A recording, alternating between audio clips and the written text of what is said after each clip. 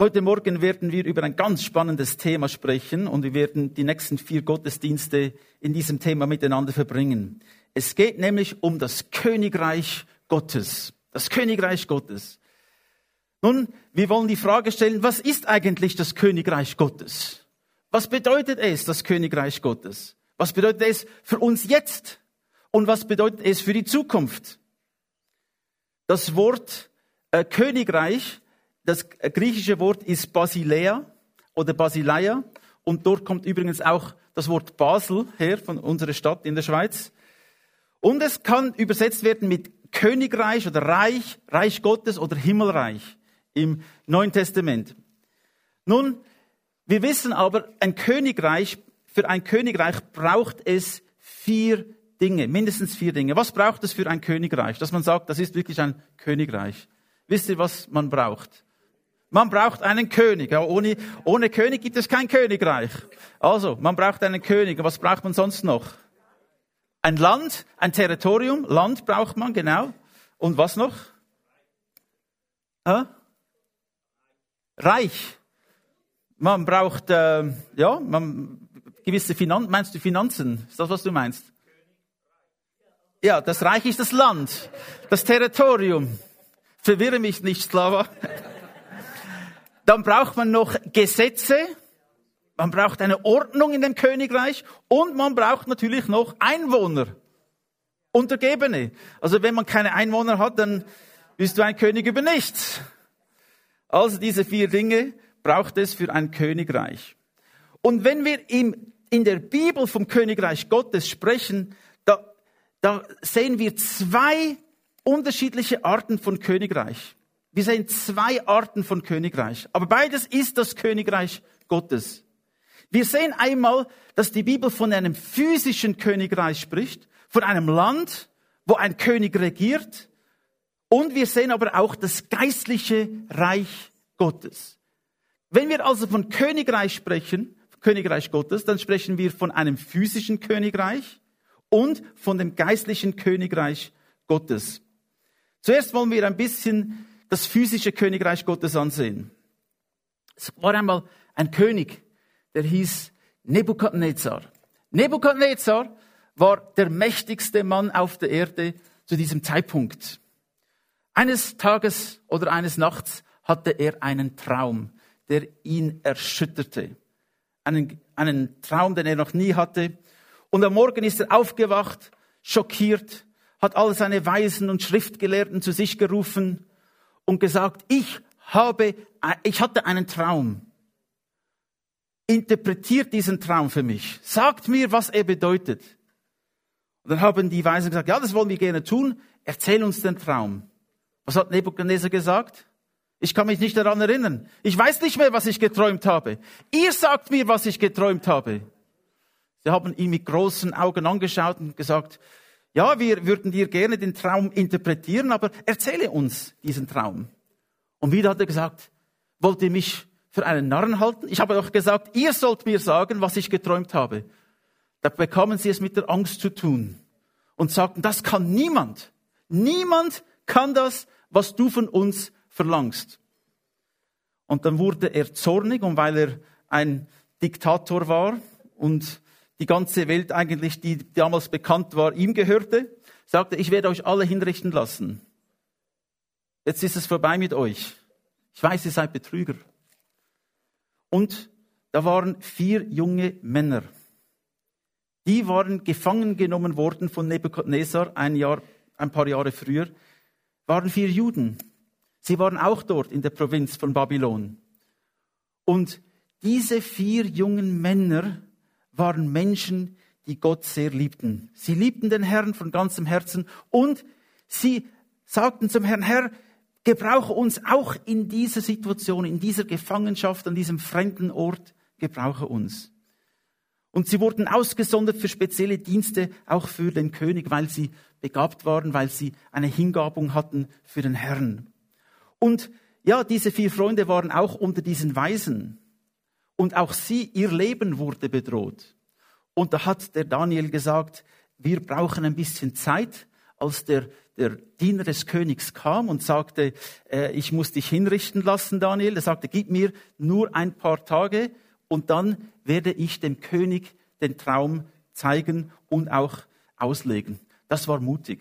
Er hatte das noch nie getan vorher. Und dann in der Nacht hatte der Daniel den gleichen Traum, den Nebukadnezar hatte. Den gleichen Traum.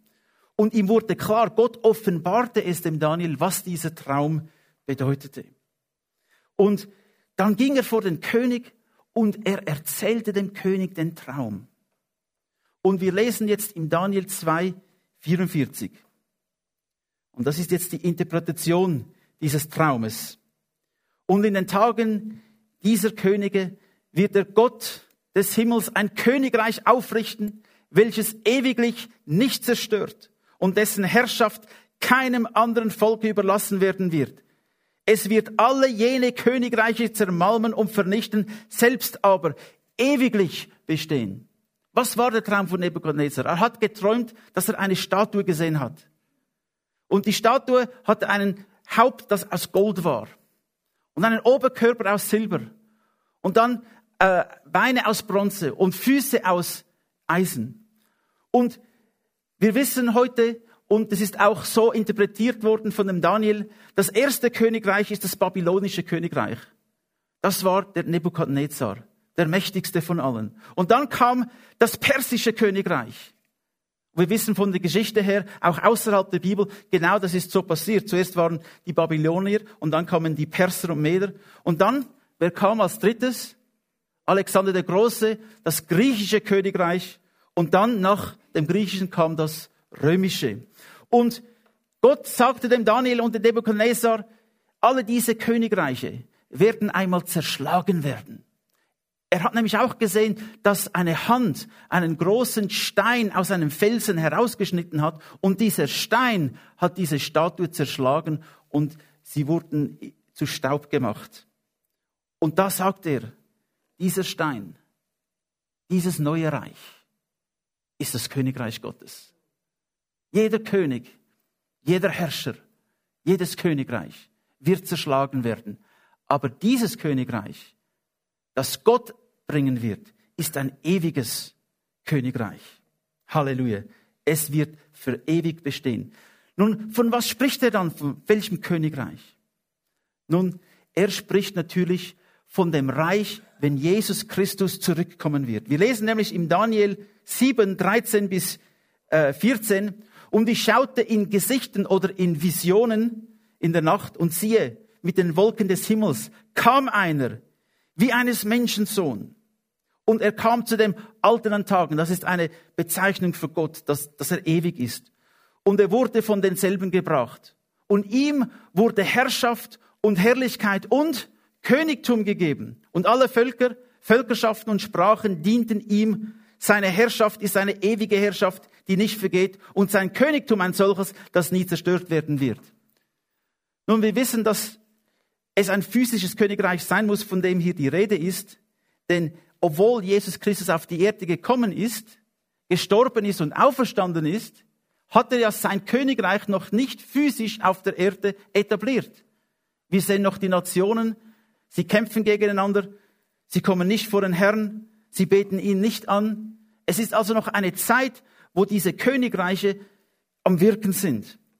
Aber Gottes Königreich wird kommen. Der Tag wird kommen, liebe Geschwister, wo Jesus Christus zurückkommen wird und ein physisches Reich auf dieser Erde aufrichten wird. Er wird kommen und alle Menschen werden Rechenschaft ihm ablegen müssen. Er wird in Israel sein und er wird von Jerusalem her die ganze Welt regieren. Diese Zeit wird kommen. Wir lesen in Jesaja 24, 21 bis 23 und es wird geschehen an jenem Tage. Da wird Jahwe heimsuchen. Erstens einmal die Herrscher der Höhe in der Höhe und die Könige der Erde auf der Erde. 2 Gruppen werden heimgesucht werden. Und sie werden in die Grube eingesperrt, wie man Gefangene einsperrt, und in den Kerker eingeschlossen. Und nach vielen Tagen werden sie heimgesucht werden. Und der Mond wird mit Schaum bedeckt und die Sonne beschämt werden, denn Jahwe, der Herrscharen, herrscht als König auf dem Berg Zion und Jerusalem und vor seinen Ältesten ist Herrlichkeit. Wir sehen also, der Moment, wo Jesus Christus zurückkommen wird er die unsichtbare Welt, diese dämonische Welt, die jetzt auf der Erde noch ist und wirkt, diese ganze dämonische Welt wird gebunden sein. Jesus wird sie binden und in eine Grube sperren. Aber auch die Könige auf der Erde, die sich gegen sein Volk auflehnen, die sich gegen Gott auflehnen, auch diese Nationen werden gerichtet sein. Und Jesus Christus wird dann sein ewiges physisches Königreich auf der Erde aufrichten. Es wird nie zerstört werden, heißt es. Halleluja. Wir sehen also, hier ist die Rede von einem physischen Reich, das kommen wird. Ich finde es immer interessant, wenn wir die heutigen Begebenheiten in der Politik anschauen und Dinge, die Menschen sagen. Selbst wenn man nach Hollywood schaut und die Filme, die gemacht werden, vieles deutet darauf hin, dass die Menschen fasziniert sind mit der Endzeit, mit der Apokalypse. Es gibt immer wieder neue Filme über diese Zeiten. Und warum ist das so?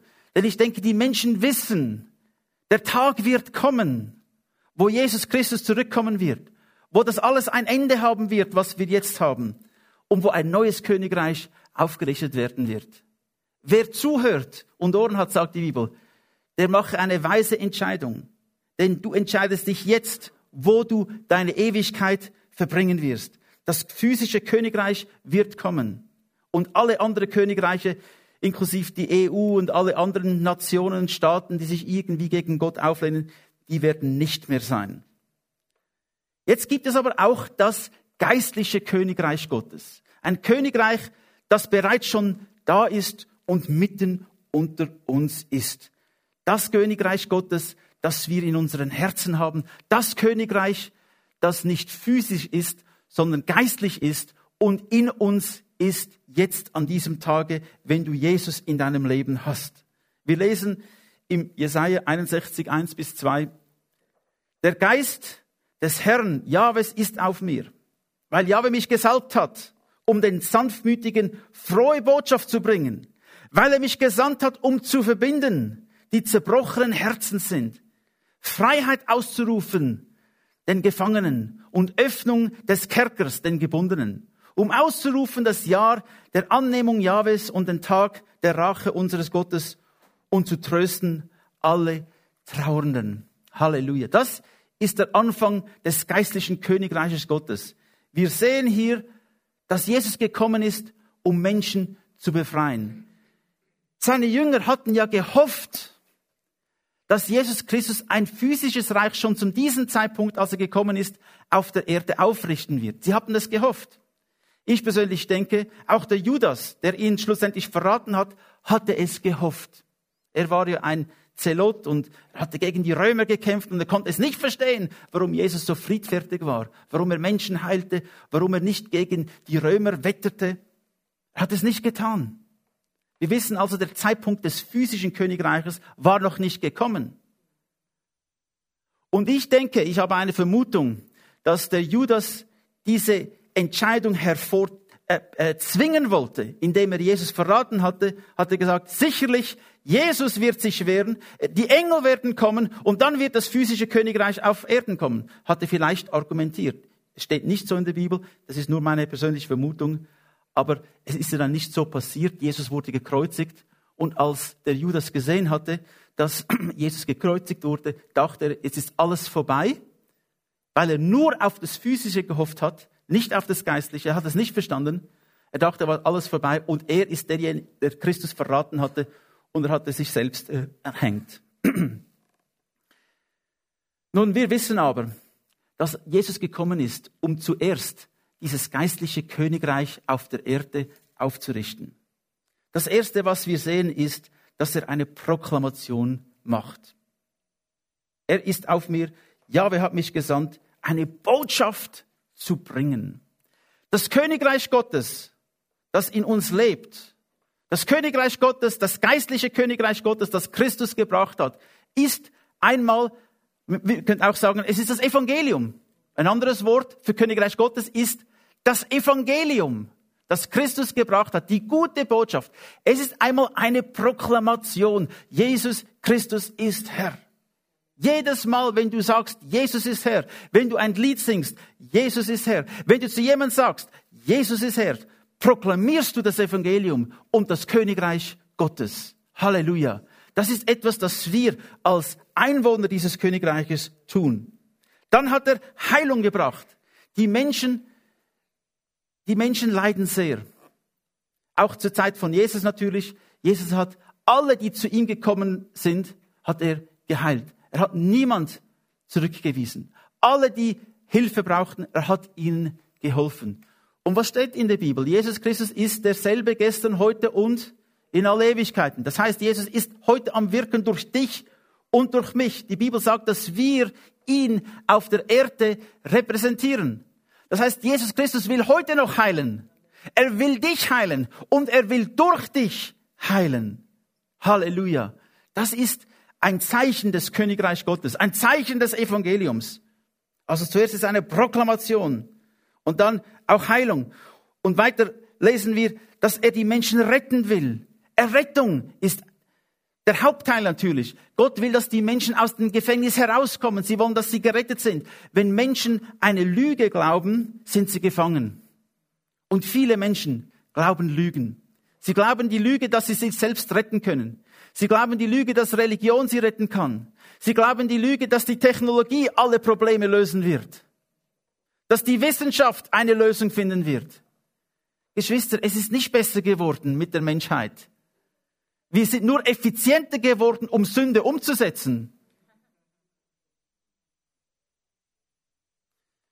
Ich weiß nicht, es hat mich schockiert, also es sollte eigentlich nicht, aber in den USA wurde in einem Bundesstaat gerade ein Gesetz veranlasst, dass ein Kind selbst 1 Sekunde vor der Geburt abgetrieben werden darf.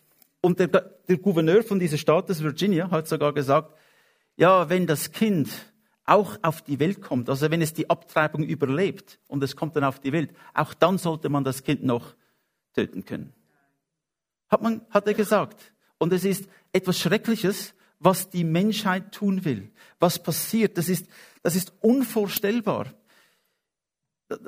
Bitte betet für unser Land. Betet für Amerika. Betet für die Menschheit. Denn sie ist so verloren, sie ist so in der Finsternis, dass sie nicht mehr unterscheiden können zwischen richtig und falsch. Was Gott gesagt hat, das ist gut, nennt die Welt böse. Was Gott gesagt hat, das ist böse, nennt die Welt gut. Es ist eine verkehrte Welt, in der wir leben. Und die einzige Hoffnung ist nicht Technologie. Ich habe keine Hoffnung in Technologie. Es ist schön, ein Handy zu haben. Es ist schön, Zugang zu haben zu Informationen. Aber das rettet den Menschen nicht. Was den Menschen rettet, ist die Botschaft von Jesus Christus, die Proklamation des Königreiches Gottes. Das rettet den Menschen. Und nichts und niemand anders. Und das ist so wichtig, dass wir das verstehen. Du bist ein Teil des Königreichs Gottes. Wenn du Christus in dein Leben aufgenommen hast, es ist ein einfaches Gebet, das wir beten. Wir beten ganz einfach, dass Christus unsere Schuld vergibt, dass er in unser Leben hineinkommt und unser Herr wird. Wenn wir ein einfaches Gebet beten, liebe Geschwister, dann kommen wir in das Königreich Gottes. Und dann passiert auch etwas, von dem Christus auch spricht, nämlich Heiligung, Veränderung, Wiederherstellung. Wenn wir unsere Seelen so anschauen könnten, dann würden wir sehen, dass viele von uns oder alle von uns viele Narben haben. Viele Verletzungen haben stattgefunden. Das Leben ist nicht fair, aber Gott ist. Das Leben bringt manchmal Verletzungen. Menschen, die wir geliebt haben, lieben uns nicht mehr, sie haben uns verletzt. Und jetzt ist es so, dass Jesus Christus gekommen ist, um den Menschen auch innerlich zu heilen. Er will, dass wir wieder Hoffnung haben. Er will uns einen neuen Geist geben, ein neues Herz. Er will das alte Herz austauschen und mir ein neues Herz geben. Er will mir neue Hoffnung geben. Lass dich heilen von Jesus Christus innerlich in deiner Seele. Das Erste ist, dass du Vergebung annimmst für dich selbst. Dass du ihn bittest, dir zu vergeben. Dass deine Sünden, dass du deine Sünden auf ihn legst. Denn er ist ja für diesen Grund in die Welt gekommen, um für dich, um mich zu sterben am Kreuz, dass du und ich, dass wir Leben haben dürfen. Dass wir nicht vor ihn einmal treten müssen mit unseren Sünden, sondern dass wir sagen können, wir wurden gewaschen durch das Blut von Jesus Christus. Er hat uns gereinigt. Das will Gott dir geben. Und dann bitte ihn, dich zu verändern. Mache ihn den Herrn deines Lebens. Nicht nur der Retter, sondern auch den Herrn. Was ist der Unterschied? Wenn Jesus der Herr ist, dann hat er Einzug in jeden Bereich deines Lebens. Er bestimmt dein Leben. Der Retter, wenn ich gerettet werde, wenn ich Jesus nur als Retter sehe, dann bitte ich Jesus, in mein Leben hineinzukommen und dann will ich nichts mehr. Einfach, ich will gerettet sein. Wenn er aber mein Herr ist, dann will ich Veränderung. Dann will ich ihm nachfolgen. Dann will ich das tun, was er mir sagt. Mache also Jesus Christus zum Retter und zum Herrn deines Lebens. Folge ihm nach. Halleluja. Denn das ist die wichtigste Entscheidung, die du jemals in deinem Leben treffen wirst. Im Römer 14, Vers 17 bis 18 lesen wir. Denn das Reich Gottes ist nicht Essen und Trinken. Obwohl wir das jetzt dann tun. Aber im Reich Gottes geht es nicht um das. Es ist nicht das Primäre. Es geht nicht nur um das Essen, um Food, sondern Gerechtigkeit, Friede und Freude im Heiligen Geist. So, was ist das Reich Gottes? Gerechtigkeit, Friede, Freude im Heiligen Geist. Diese drei Dinge. Gerechtigkeit, Friede, Freude im Heiligen Geist. Das ist das Königreich Gottes. Das ist, was dir Gott geben will. Er will aus dir eine gerechte Person machen. Das passiert zuerst einmal sofort, indem dass du Christus angenommen hast. Du wirst gerechtfertigt vor Gott durch Jesus Christus, ohne dein Dazutun. Und dann will er aus dir eine praktisch gerechte Person machen, die auch nach dem lebt im täglichen Leben. Halleluja. Er will dir Frieden schenken. Wisst ihr, was die Welt wirklich will? Ist Frieden. Wer will das nicht? Du kannst nach China gehen, du kannst nach Afrika gehen, du kannst in die USA gehen. Alle wollen nur eines. Frieden. Aber der Frieden lässt sich nicht so einfach finden. Denn der Friede hat einen Namen. Was ist sein Name? Jesus. Er ist unser Frieden. Du wirst ihn nur finden in und durch Jesus Christus. Und er will uns Freude schenken. Natürlich haben wir manchmal Tage in unserem Leben, wo es uns nicht zum Lachen zumute ist. Wir haben keine Freude. Aber wisst ihr was? Die Freude, die von der hier die Sprache ist, das ist eine tiefe innere Freude, die kommt, weil ich weiß, ich bin ein Kind Gottes. Ja, manchmal gehen wir durch einen Tunnel. Manchmal, wie wir gesungen haben, sind wir in der Wüste. Aber trotzdem wollen wir ihn preisen. Denn wenn ich ihn anfange zu preisen, even wenn ich leide, kommt die Freude. Sie kommt. Wir können unseren Weg aus dem Leid heraus preisen, indem wir vor den Thron Gottes gehen, ihn loben und beten und anbeten, weil er ist der Herr, der Herrn, der König, der Könige. Halleluja. Ich möchte dich einladen, ein Teil dieses Königreiches zu sein. Ich möchte dich einladen, dein Leben Jesus Christus zu übergeben. Wenn du das noch nie gemacht hast, dann mach doch das heute. Übergib dein Leben Jesus, werde ein Teil dieses Königreiches.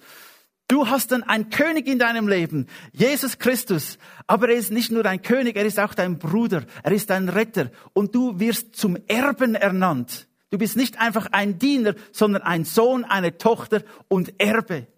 Ein Erbe zum Königreich Gottes. Alles, was Gott hat, gehört dir. Halleluja. Ich möchte dich einladen, Christus anzunehmen. Wenn du das willst, dann bete ganz einfach dieses Gebet mit mir. Himmlischer Vater, komm in mein Leben, vergib meine Schuld, ich bekenne sie vor dir, ich brauche dich. Ich glaube, Jesus, du bist der Sohn Gottes. Du bist gestorben am Kreuz für meine Schuld. Du bist auferstanden nach 3 Tagen. Komm jetzt in mein Herz und sei mein Retter und mein König. Im Namen Jesus Christus. Amen. Wenn du mitgebetet hast, dann bist du jetzt ein Kind Gottes. Und dazu wollen wir feiern und uns freuen und fröhlich sein. Amen. Was sagt die Bibel? Was passiert mit den Engeln, wenn ein Mensch Christus annimmt? Was passiert mit den Engeln? Die haben Party. Da geht es wild zu und her. Wenn jemand sein Leben Jesus übergibt, da gibt es große, große Freude im Himmel. Amen. Jetzt wollen wir miteinander das Abendmahl nehmen und das ist auch etwas ganz, ganz Schönes, denn es zeigt äußerlich, dass ich Christus angenommen habe. Das Abendmahl ist nicht einfach ein Ritual, das die Kirche irgendwann in der Geschichte erfunden hat, sondern es ist direkt geschrieben im Wort Gottes, dass wir miteinander dieses Abendmahl einnehmen sollen. Denn es zeigt, dass ich Christus gehöre. Es zeigt, dass ich mein Leben Christus übergeben habe. Ich lade dich ein, darin teilzunehmen und damit zu bezeugen, du gehörst Jesus Christus. Ihr könnt es